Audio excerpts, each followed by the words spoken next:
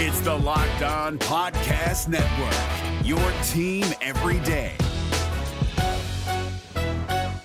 This Locked On Podcast is brought to you by Home Chef. Now that the novelty of the new year has dwindled down, how are your resolutions coming? One of mine was to order less takeout, cook more at home, but I'll be honest, I haven't been consistent. That is until I found Home Chef. Home Chef provides fresh ingredients and chef-designed recipes conveniently delivered to your doorstep to simplify the cooking experience and without robbing you of the joy of putting a dish together yourself. I'm pescatarian and they cater to a variety of dietary needs. I had this super refreshing ginger sesame salmon, a beautiful trout dish, and a super comforting shrimp and vegetable orzo dish, all of which took me less than 30 minutes to put together. For a limited time right now, Home Chef is offering all of our listeners 18 free meals plus free shipping on your first box and free dessert for life at homechef.com/lockedon. That's homechef.com/lockedon for 18 free meals and free dessert for life. Homechef.com/lockedon. Must be an active subscriber to receive free dessert. Jackson Gatlin here, host of the Monday edition Locked On NBA podcast. Every Monday, I cover the three biggest stories in the NBA with the local experts from Locked On. It's an awesome recap of the weekend of the NBA and a look at what's ahead. Mark your calendars on Monday to join me for Locked On NBA podcast, available on YouTube and wherever you get your podcasts.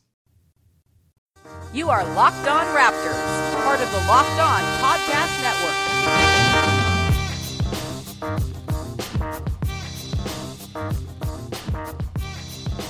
Hey, how's it going? Welcome to episode number 285 of Locked On Raptors for Thursday, March 1st. It is March. Holy boats. I'm your host, Sean Woodley of LockedOnRaptors.com and RaptorsHQ.com. You can find me on Twitter at WoodleySean. Find the show at Locked On Raptors, where you can find links to every single episode.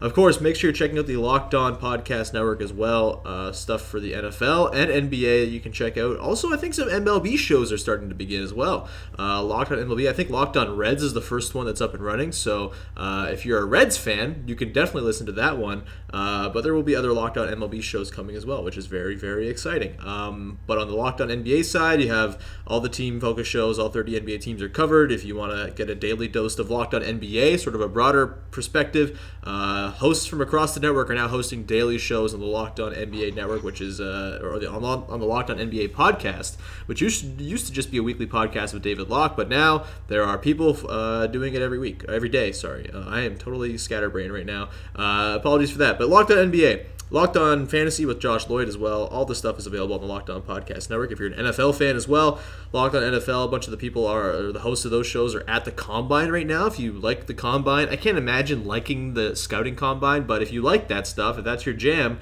check out the Locked On NFL shows as well. And if you find a show that you like, leave a rating or review on the iTunes page, and you can do that with us. Find Locked On Raptors, leave a rating, leave a review. It's the easiest way to help with the show, make us more popular. It's good for the algorithm for whatever reason, so please do that. And thanks in advance for leaving a couple kind words and a 5-star rating. Ideally, please do that.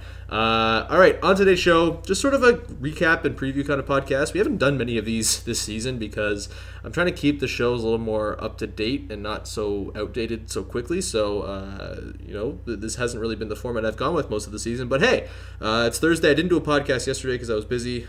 Shouts to the McMaster women's basketball team for winning the OUA semifinals at a pretty wild finish. They're going to be in the final on Sunday. So I was at that game, and I couldn't really do a podcast yesterday. So that's my reasoning for that. So we're doing 2 today. We have 1 tomorrow as well with a very special guest, and I'm very excited for all 3 of these podcasts. And for this one, it's Vivek Jacob joining me on the show. How's it going, buddy? I'm out of breath already. Yeah, wow, that was more than a mouthful. Yeah. But job well done. You got that. Got through that pretty smooth. Yeah, not the best, but I mean, I strive for like 85% English correctness. Not 81? Why 81? What's? Just keeping with Embiid and the Jalen Rose disses. Oh.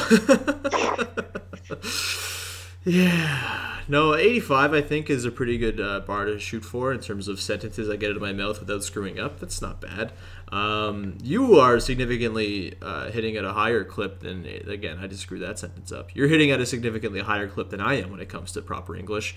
How are you, man? I'm pretty good. Yeah. Looking forward to this final stretch for the Raptors and, all these crazy races, in the West and the East. Looks like the Celtics have sort of got going again, so it looks like it'll be an interesting battle for first as well. So. Yeah, talk to me when they're not playing the Hornets. God, the Hornets are depressing as hell. But there are some interesting races. I'm most fascinated right now by the race for the bottom spot in the league because that's really fun. I think I'm doing a podcast about that later on with Mitch Robson for Hoop Talks if you want to check that out as well. We'll plug that early on. But the Raptors, they were racing against history yesterday against the Orlando Magic. They needed to win by 14 points to set the record for the all-time best point differential in a February. Or was it a month period? Just a February, right? I think it was just for February. Okay, so why anyone cared about this dumb record, I don't know, but people really cared about it, and the Raptors seem to care about it too. They fell 1 point short, of course, to beat the Magic 117-104. And what was kind of a sleepy game for most of it. The Raptors didn't play particularly well, but also I can't really begrudge them for not caring in a game against the Orlando Magic. The Magic are terrible. Mario Hezonja is their best player, or was their best player yesterday, and when that is happening, you're not a very good team. There was no Aaron Gordon, so I do not blame the Raptors at all for taking it easy. You wouldn't try either if DJ Augustine is the opposing starting point guard, I don't think. But they ended up pulling out. The bench was excellent once again. Pascal Siakam had 14, 6, and 4 with 2 steals and a block. Jakob Poeltl had 13, 8, and 5 assists for Jakob Poeltl, which is kind of insane, and then 2 steals and 3 blocks as well. Kind of flirted with a 5-on-5 a little bit in 28 minutes, which is pretty awesome. I think the fourth quarter kind of eased a lot of people's concerns, I suppose. With the first 3 quarters, I saw angsty Raptors Twitter kind of bubbling a little bit. That went away as Pascal Siakam yammed on and Poeltl actually yammed on the Magic a few times in the fourth. Any big, broad takeaways from that game for you, Vivek? Nothing too big. Again, the bench was the bench. Yeah. It was nice to see sort of the heartwarming hugs between Terrence Ross and Biyombo and the whole gang. And, the Raptors took care of business. I thought it was nice to see a little bit of that 3-guard lineup for a little bit. Van Vliet, DeLon Wright, and Kyle Lowry were on the floor together. So I thought that was a nice look. It was good to, and, certain matchups are going to allow that, and they took advantage of it. And besides that, Jakob had a great game. He had one play where Van Vliet sort of drove baseline and fed it to him, and he turned around and found CJ Miles in the corner, which, you just don't see that from bigs very often. And for him to have that vision and IQ to make that read, I thought was, obviously the fact that it still sticks with me a day later from an Orlando game. That was great to see. So, a lot of positives overall. Hard to take too much from it, again, because it is Orlando, as you mentioned. Aaron Gordon's been sort of up and down with dealing with his injury, but everyone is shooting the lights out to begin with, and then, eventually the Raptors' depth just took over. Yeah, I think I tweeted this in the middle of the third quarter. I was like, I'm so confident the Raptors are winning this game. And it's kind of crazy how far the Raptors have come, where, a game in which they're struggling against the Magic, I still feel like they're going to win by double digits, and they did just that because the bench is so damn unstoppable. It's now the number 1 lineup in the league with 100-plus minutes played in terms of net rating, about 28 points per 100 possessions better than the opponent, which is ridiculous. That is that's like death lineup stuff, and obviously the strength of the competition kind of plays into that because they're not playing against other team starters all the time, but they are still playing against good players. They're getting lots of run, and that has to overlap at some point with good players. They're playing lots of fourth quarters and things like that, and they've blown away fourth quarters, so that's positive. This is Jake from Locked On. Locked On has teamed up with State Farm to spotlight some of the greatest supporting players in NBA history. After beating the Heat led by LeBron James and Dwayne Wade in 2011, Dirk Nowitzki won an NBA title and proved himself to be one of the greatest basketball players of all time. But there was one player in the starting lineup for the last 3 games of the finals that helped support Dirk all the way to a championship, JJ Barea. Led by JJ and Jason Terry, the Mavs' second unit proved to be the strength throughout the playoffs, where they led the NBA in bench scoring. But for games 4, 5, and 6 in the NBA Finals, Mavs coach Rick Carlisle inserted Barea into the starting 5 to help the Mavs space the floor and put more playmaking around Dirk. JJ Barea had a knack for running the pick and roll with Dirk that helped the Mavs score more efficiently on their run to a title. Dirk Nowitzki couldn't score the way he did if he didn't have much needed support from someone like JJ Barea. Sometimes you and I need that kind of support too. Think of State Farm like a pivotal team player. When you need help protecting the things that matter most, remember the jingle and just say, like a good neighbor, State Farm is there. OG Anunoby got hurt. That's a bummer. Kind of re-aggravated the ankle. Is it the same ankle that he kind of was dealing with last week? Is that the... I can't remember now what he was dealing with last week. So it was his right ankle last night. Okay. I'm just trying to remember if it was his right ankle the last time. That seems to ring a bell. But either way, OG sprained an ankle. It looks... I don't know. I can't imagine they're going to rush him back. He obviously came back pretty quickly from the last thing, but it feels like when you're 43-17, and OG hasn't been playing his best basketball of late anyway, there's no real impetus to like rush him back into the lineup. So I'd expect he'd be out for a few games at least. What do you do if you're the Raptors now? Because Norman Powell played last night, kind of in OG's stead in the back half of the game, and he put up a Jerome Moiso. He got 0 across the board in 11 minutes played, just a -3. And I don't know how comfortable I am sticking Norman Powell back in the starting 5, just considering how, it hasn't gone so smoothly with him as a starter this season. I mean, the start of the season, the starters were, playing at like Luis Scola playing at the 4 levels of net rating, and I don't know. Do you just reinsert Norm back in and sort of keep the bench together, or do you get a little creative and maybe try to throw in Miles, or do something like starting DeLon next to Lowry or something like that? Do you see that in the cards, just considering how poorly Powell's played? No, I think I would expect Norman Powell to get the start. Yeah.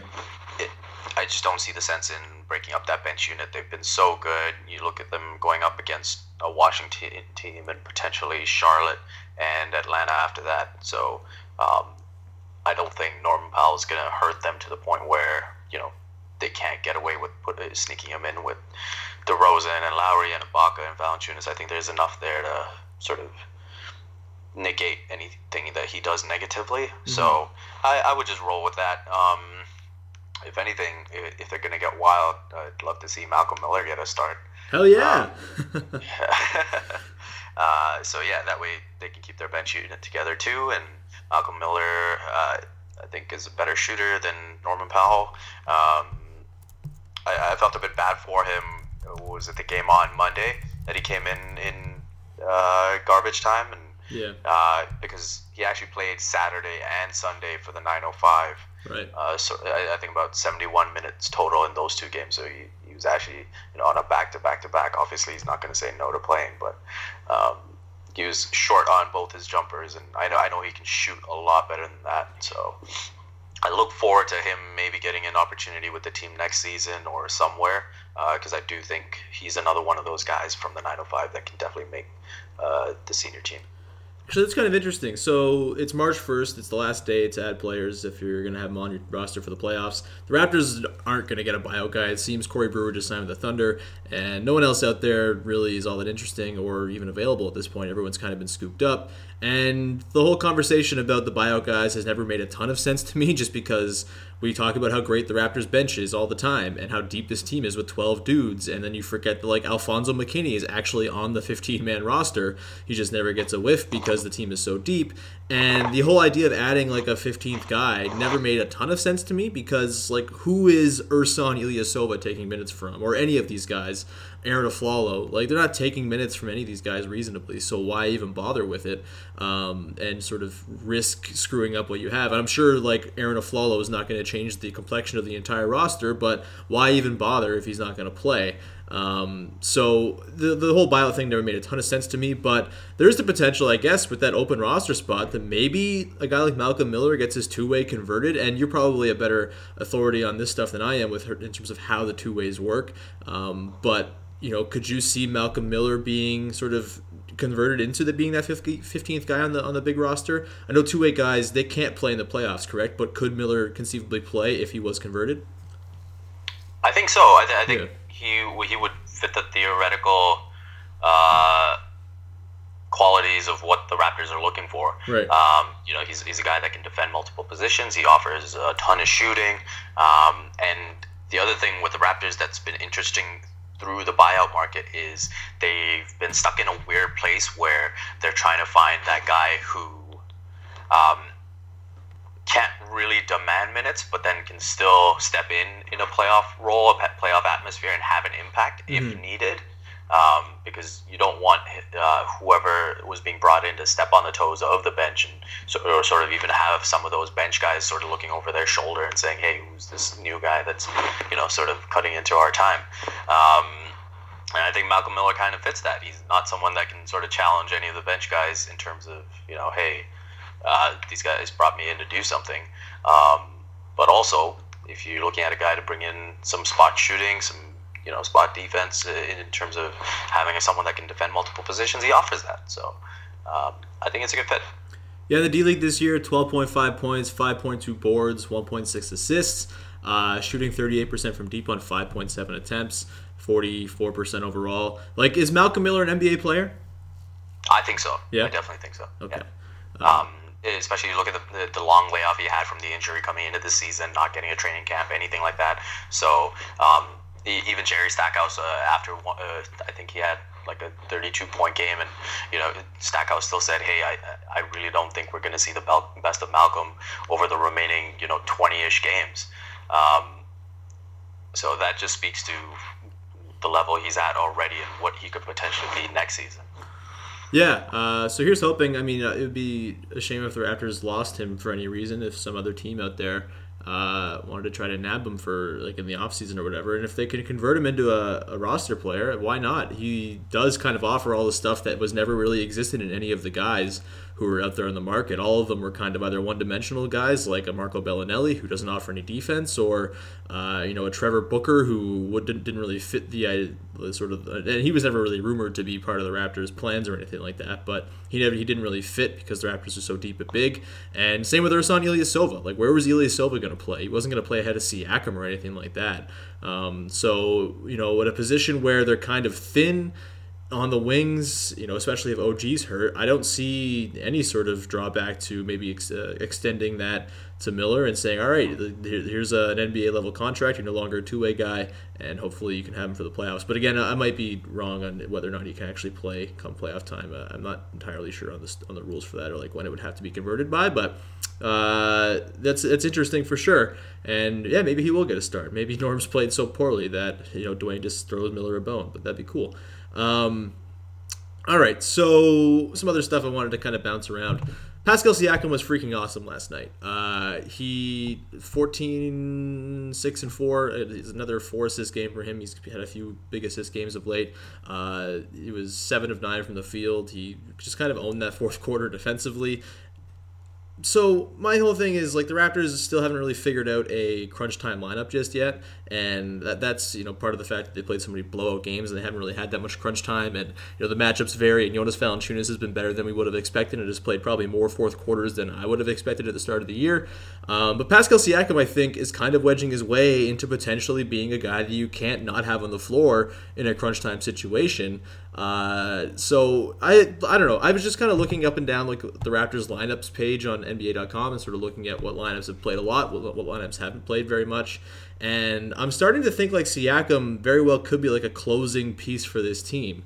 And the idea that I have, and obviously this depends on matchup, but Serge Ibaka at the 5, next to Siakam at the 4. You got Miles at the 3, and then Lowry and DeMar, of course, in the backcourt is sort of their go-to 5 in a playoff series when you really need it. And I think with Siakam, yes, his three-point shot has been terrible this season, and maybe that is too much of a liability, but I do think his speed and transition, his switchiness on D, his ability to sort of create havoc just by jumping passing lanes and things like that, and also his playmaking, I think they might be enough to offset his shooting, especially if you have both Miles and Serge on the floor.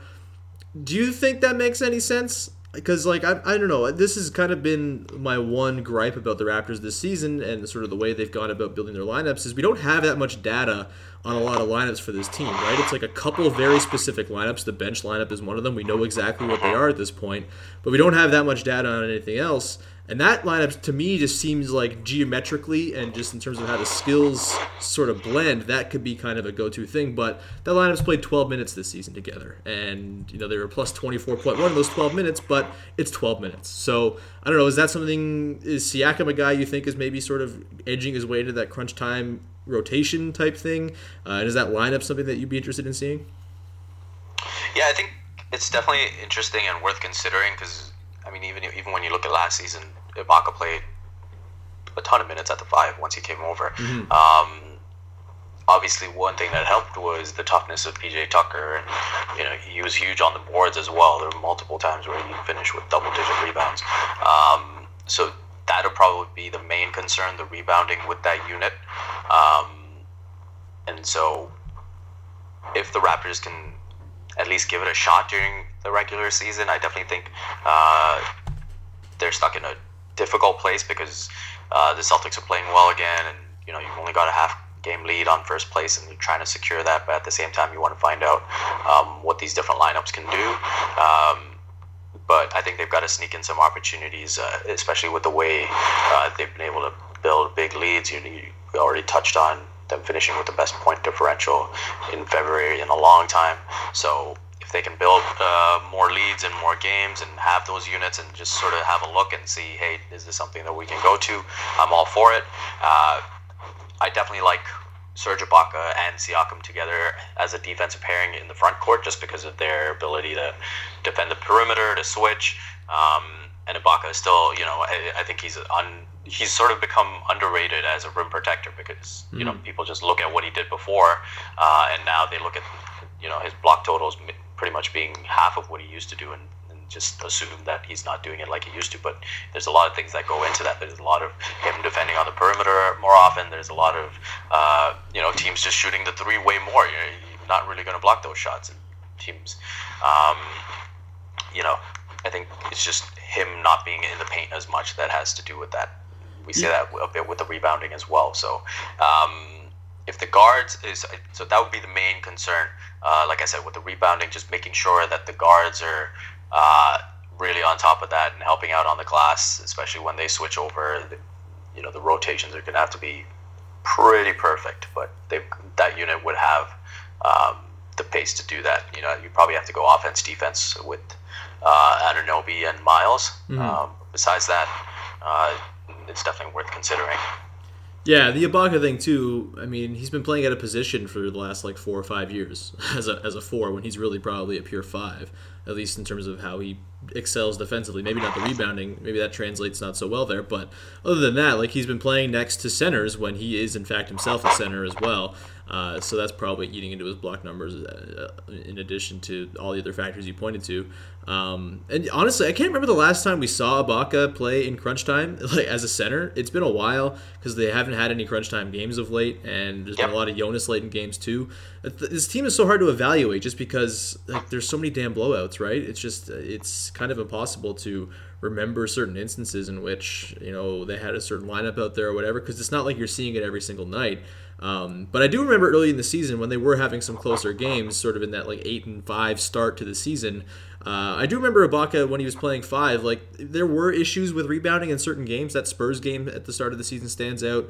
A couple other games as well. But I do think Ibaka, if I remember the numbers correctly, his defensive rebounding percentage was totally fine and in fact improved when he was playing center. And it wasn't Jonas level, but it was somewhere between Serge at the 4 and Jonas at the 5. Serge at the 5 was something in between those two in terms of defensive rebounding percentage, and it was the team wasn't killing the defensive glass, but they weren't getting completely owned either. And Siakam, his rebounding seems to have kind of perked up a little bit lately. Obviously, he's kind of slight, and he's not an amazing rebounder or anything. But I think him and Ibaka could be a bit better of a pairing than say him and Miles or him and OG in the front court. It's not going to be him and it's not going to be Ibaka Tucker, as you mentioned. Tucker's rebounding last season was insane, but I think it could be something in between a little bit, and maybe you can get by with it because the offense will be that much better with that five-some that I proposed out there. So it's just something to keep an eye on. That's the one drawback of this season is we don't have a whole lot of lineup data that's very useful. We know the starters are good. We know the bench is good. After that, it's kind of a mismatch of like a bunch of lineups that have played like 60 minutes together, and we don't really know anything about it. Like the third most used lineup for this team, the third lineup that is over 100 minutes played is the original starting five, which we never see anymore. And after that, it's a bunch of lineups that are still under 100 minutes played. So we have no real sort of concept of, whether or not it's translatable over the course of a longer sample size, if it's going to be good or not. So, just something to keep an eye on, and I hope they can kind of incorporate some more lineups down the stretch here. This month might not be the best for it because it's kind of it's a two-faced month because they have a lot of really easy games. They have like Atlanta, Detroit, Charlotte all next week. They have the Knicks and Nets coming up. They have Dallas, Orlando, Brooklyn again. Like they have a lot of pretty easy games. The Clippers too. I mean, they're fine. But then they also have like very big games against like OKC and Houston and Cleveland and Boston. So I'm not sure if this will be a great month for determining anything either, because you're going to have a lot of blowouts, I'm assuming, against some of these bad teams, and then these close games, it's hard to sort of get data from those games as well because they're kind of extreme circumstances. So yeah, we might still be starting April with not having a whole lot of data on all these lineups, which is a bit of a bummer, but here's hoping we can get something out of it, because there's still so much more to learn about this team sort of beyond the most used lineups, I think. Yeah, for sure. No matter what moves you made last year, TurboTax experts make them count. Did you say no to a big wedding and elope at the county courthouse? That's a move. Did you go back to school to get your degree? That's a move. Did you relocate for a fresh start? Well, that's literally a move. Maybe you moved into a houseboat instead of a house, or switched gears from rideshare driving to video game streaming.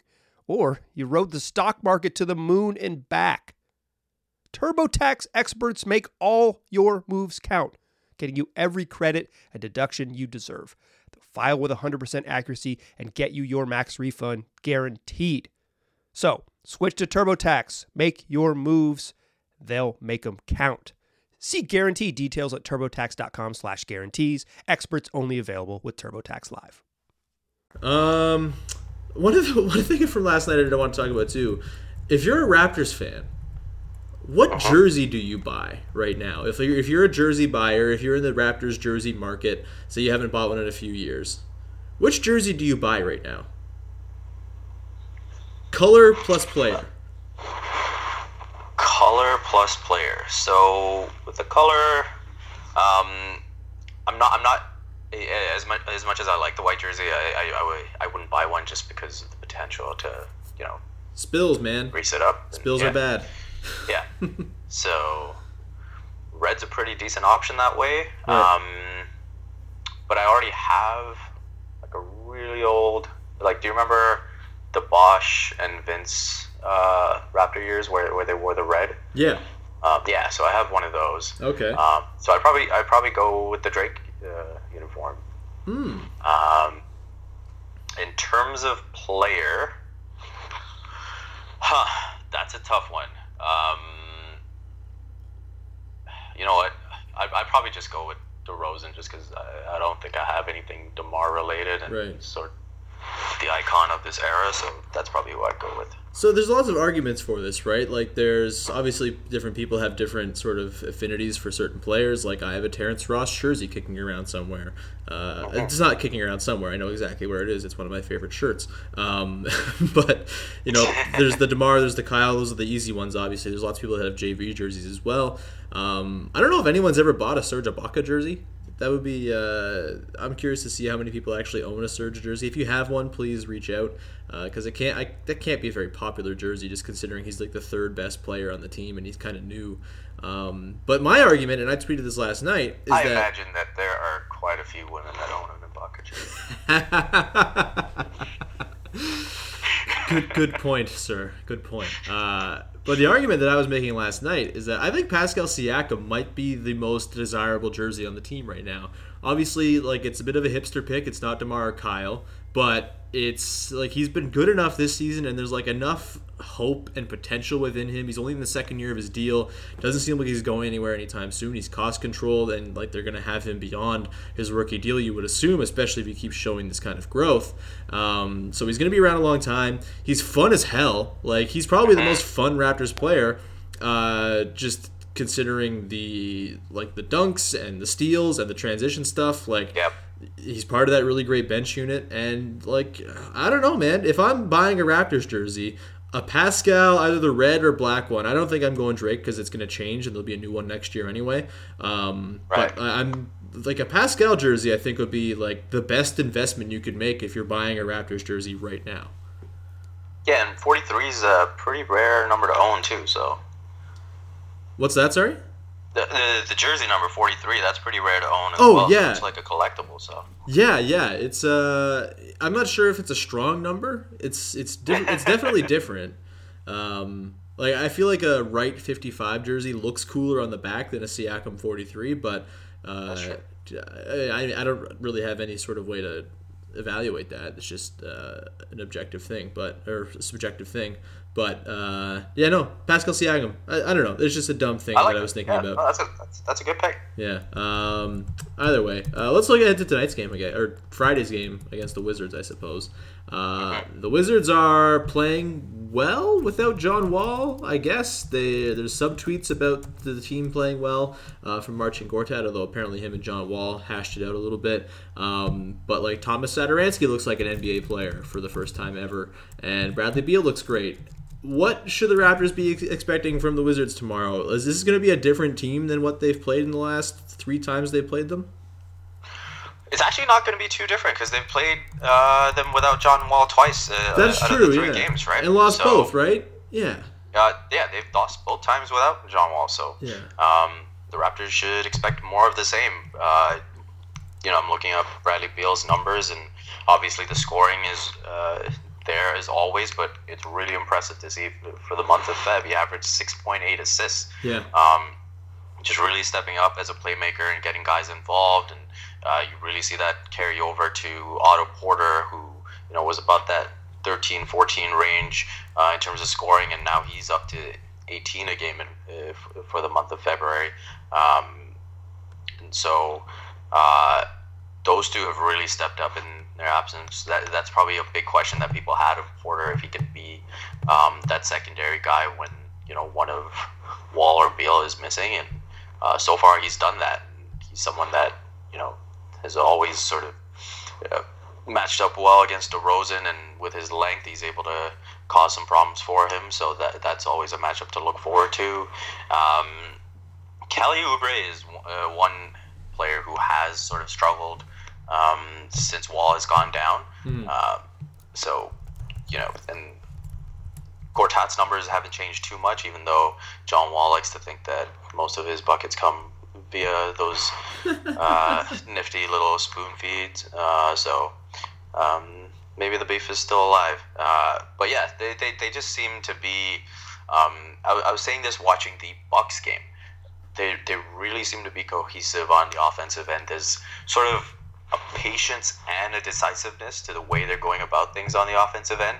I don't know if that makes sense, but it's almost like extremely surgical in terms of they know what they're running, they know what they're going to get. Frankly, if they don't get it, Bradley Beal just goes one-on-one with whoever and gets whatever he wants anyway. So I think he's someone that's become, or pretty much near that superstar level this year. I've loved watching him play as much as he gave the Raptors fits a few years ago, and that sweep, the way he stepped up, especially, what was he back then, 21? Yeah. So he's like he's like the youngest dude who's been around forever in the league. Yeah, exactly. So in terms of just his game, I'm a huge fan. So it'll definitely be a tough one tomorrow, especially in their own in the Wizards building. Yeah, it's interesting you made the point about like their offense feeling very calculated and methodical without John Wall, because like John Wall's best asset is that he kind of creates chaos with his ridiculous speed and his ability to find shooters from any point on the court, and the transition stuff that he does is so excellent. And for the Wizards to be kind of maybe scaling it back in terms of just like their overall aggressiveness, but still kind of knowing everything they need to do, just having the talent and the personnel to kind of execute things crisply. That's it's kind of interesting. I'm not one of these people who thinks like they're better without Wall, but it is at least like they've been good enough without him that it's an interesting conversation, at least in terms of like how the fit all works together. And like maybe it's more just chemistry because it seems like no one really likes John Wall, or John Wall doesn't really like anybody on the team. It's sort of a weird thing, but and maybe that's all it is. Maybe it's nothing to do stylistically. Maybe they're just happier. Maybe it's the LeBron factor when you take out Isaiah Thomas. But obviously John Wall is better than Isaiah Thomas. It's ridiculous. But they're a fascinating team. They are. Are you scared of the Wizards if they were to come across the Raptors in like a second round playoff series? With or without John Wall, I assume John Wall will be back. I guess with John Wall, because he's what's his status right now? I'll look him up. But so I think it was towards the end of the Jan that they ruled him out 6 to 8 weeks. Yeah. So I would assume that he would be back for the postseason. So I definitely think they're a big threat with John Wall. I do think they're a bit better team with him, especially in the postseason. You know, in the regular season, you can sort of get these wins. But I think the postseason, having, two stars like that can make a big difference. And he's someone that's always shown up in the postseason. He plays great. So I think, and again, you look at the matchup with Kyle Lowry, based on history, you'd probably give John Wall the edge.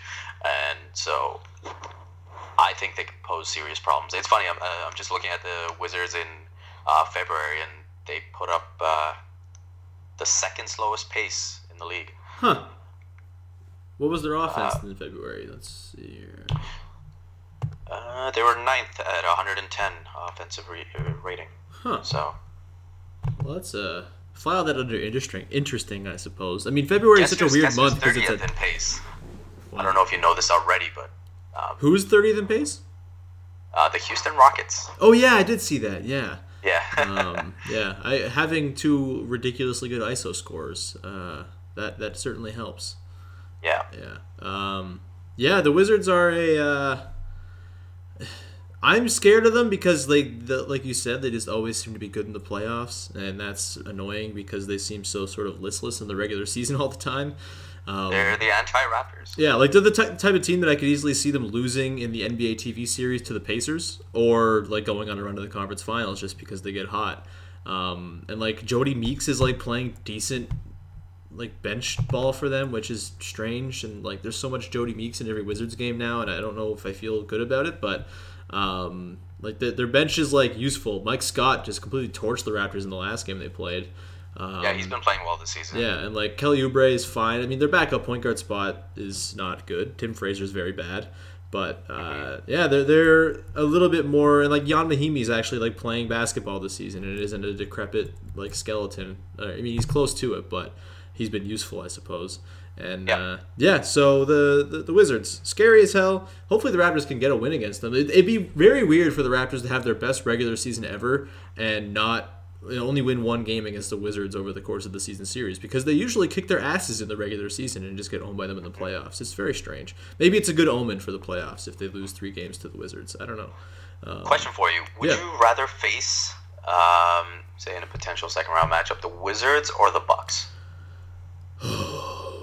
That's I would like for the Pacers and Sixers to end up the 4-5 seeds if at all possible. If that answers your question. Yeah, the Wizards.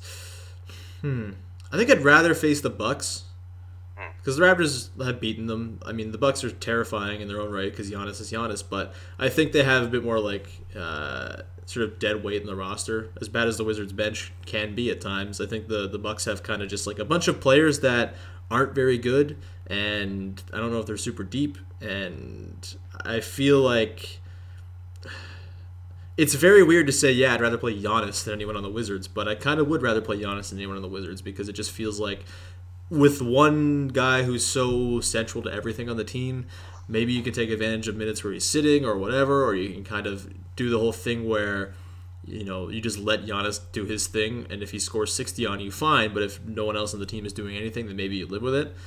Yeah, it's not ideal. I would definitely say the Bucks if they were still playing Jason Kidd's stupid ass defense, but they're not anymore. So that's it's definitely a consideration. But I would still say probably rather the Bucks than the Wizards, just because the Wizards have been there before, and they are like they just seem to have the Raptors' number at times, and like Gortat's always been a really tough matchup for Jonas, whereas Jonas usually kills the Bucks. I think I'd probably go And like the John Wall, Kyle Lowry thing, like I think you could say that Giannis for sure is the best player in that series with the Raptors, but the Raptors might have the next best 2 or 3 players after that, depending on what you think of Middleton and I guess Ibaka or whatever. But like in the Wizards and Raptors series, it's such a dead heat it feels like, and maybe an advantage for Beal and Wall over Kyle and DeMar that. I don't know. I think I'd probably be more comfortable with the Bucks, but again, give me Pacers Sixers as a 4-5. That would be delightful. Yeah. What about you? I actually prefer the Bucks as well, so I'm right with you. Okay. I actually don't think the Bucks are playing too different defensively. They might be just a bit less aggressive. I know the numbers show that they've improved defensively a ton, but it's I think it's a bit of fool's gold there because their schedule's been very easy. Yeah, I was actually looking, the 9-2 stretch that they had since Kidd was fired. The wins included Phoenix, Brooklyn twice, the Knicks twice, the Chicago Bulls, the Orlando Magic, and the Atlanta Hawks. Yeah. Since then, they've gone 1-4, and they have a defensive rating of 112.6. Yeah. I still think the Bucks need good players around Giannis, and I don't think they have many of them right now. Yeah, like Jabari, he's not the same. They're obviously missing Malcolm Brogdon, so that's a factor. But yeah, I don't think there's a right answer. I think you probably picked the most suitable answer, which is neither. And yeah, I think there's still that history of that sweep that sort of leaves a bit of an impression.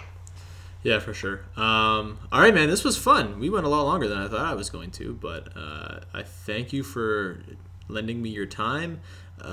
Sorry to the listeners if this was a rambly-ass podcast. We went a whole bunch of different directions without much flow, but that's fine. I just had a list of things I wanted to talk about, and my transitions were poor, but that's cool. Whatever. Gonna make up for it, and I mean this was still a good podcast because Vivek is great, but gonna make up for it later on with a couple of very good podcasts tonight. Just so you know, the next podcast you hear in the feed, it's going to sound different. It's going to be weird, and there's not going to be like an intro or anything like that. So just don't be alarmed by it. Just listen to it. It'll be great. It's something we haven't done before, but it's going to be very cool. And then on Friday, I guess I can plug this now because it's locked in. I'm doing a podcast with Glenn Grunwald. Whoa! Yeah. From Raptors GM. We're going to be talking a whole bunch of stuff from his office at McMaster University. So that'll be a Friday afternoon, I'm thinking, probably. So stay tuned for that. It should be fun. And thanks to Vivek for coming on. Do you have anything you want to plug, man? I'll have a piece going up for Raptors Republic tomorrow, just because we're into the final quarter of the season. I'm just sort of projecting what the Raptors-Celtics schedule looks like, projecting who they could maybe match up with in the first round. Yeah, just sort of looking into the crystal ball a little bit. Sounds good. This is what we're going to be doing for the next month and a half, so might as well start on it. And it's so futile because any one of these teams could finish in any one of these slots, really. Like, even the Wizards are just a game back at the Cavs right now. So, like, this is one of those dumb games where I guess if the Raptors win and the Wizards lose, that's good for the Raptors. But also, if the Raptors lose and the Wizards win, then that's also setting up maybe the Cavs to fall down to 4 and the Raptors to fall down. So this game can't really go badly, I guess, if you're a Raptors fan, if you want to look at it that way. Either way, it will be a positive effort towards missing the Cavaliers in the second round. But, this standings watching is going to be exhausting. This was not exhausting, Vivek. Thanks again for coming on, man. And we will talk to you, the listeners, with the next episode later on tonight. Once again, it's going to be weird, but it's also going to be great. And hope you enjoy it. And we'll talk to you soon with another episode of Locked On Raptors. Hey, Prime members, you can listen to this Locked On podcast ad-free on Amazon Music. Download the Amazon Music app today.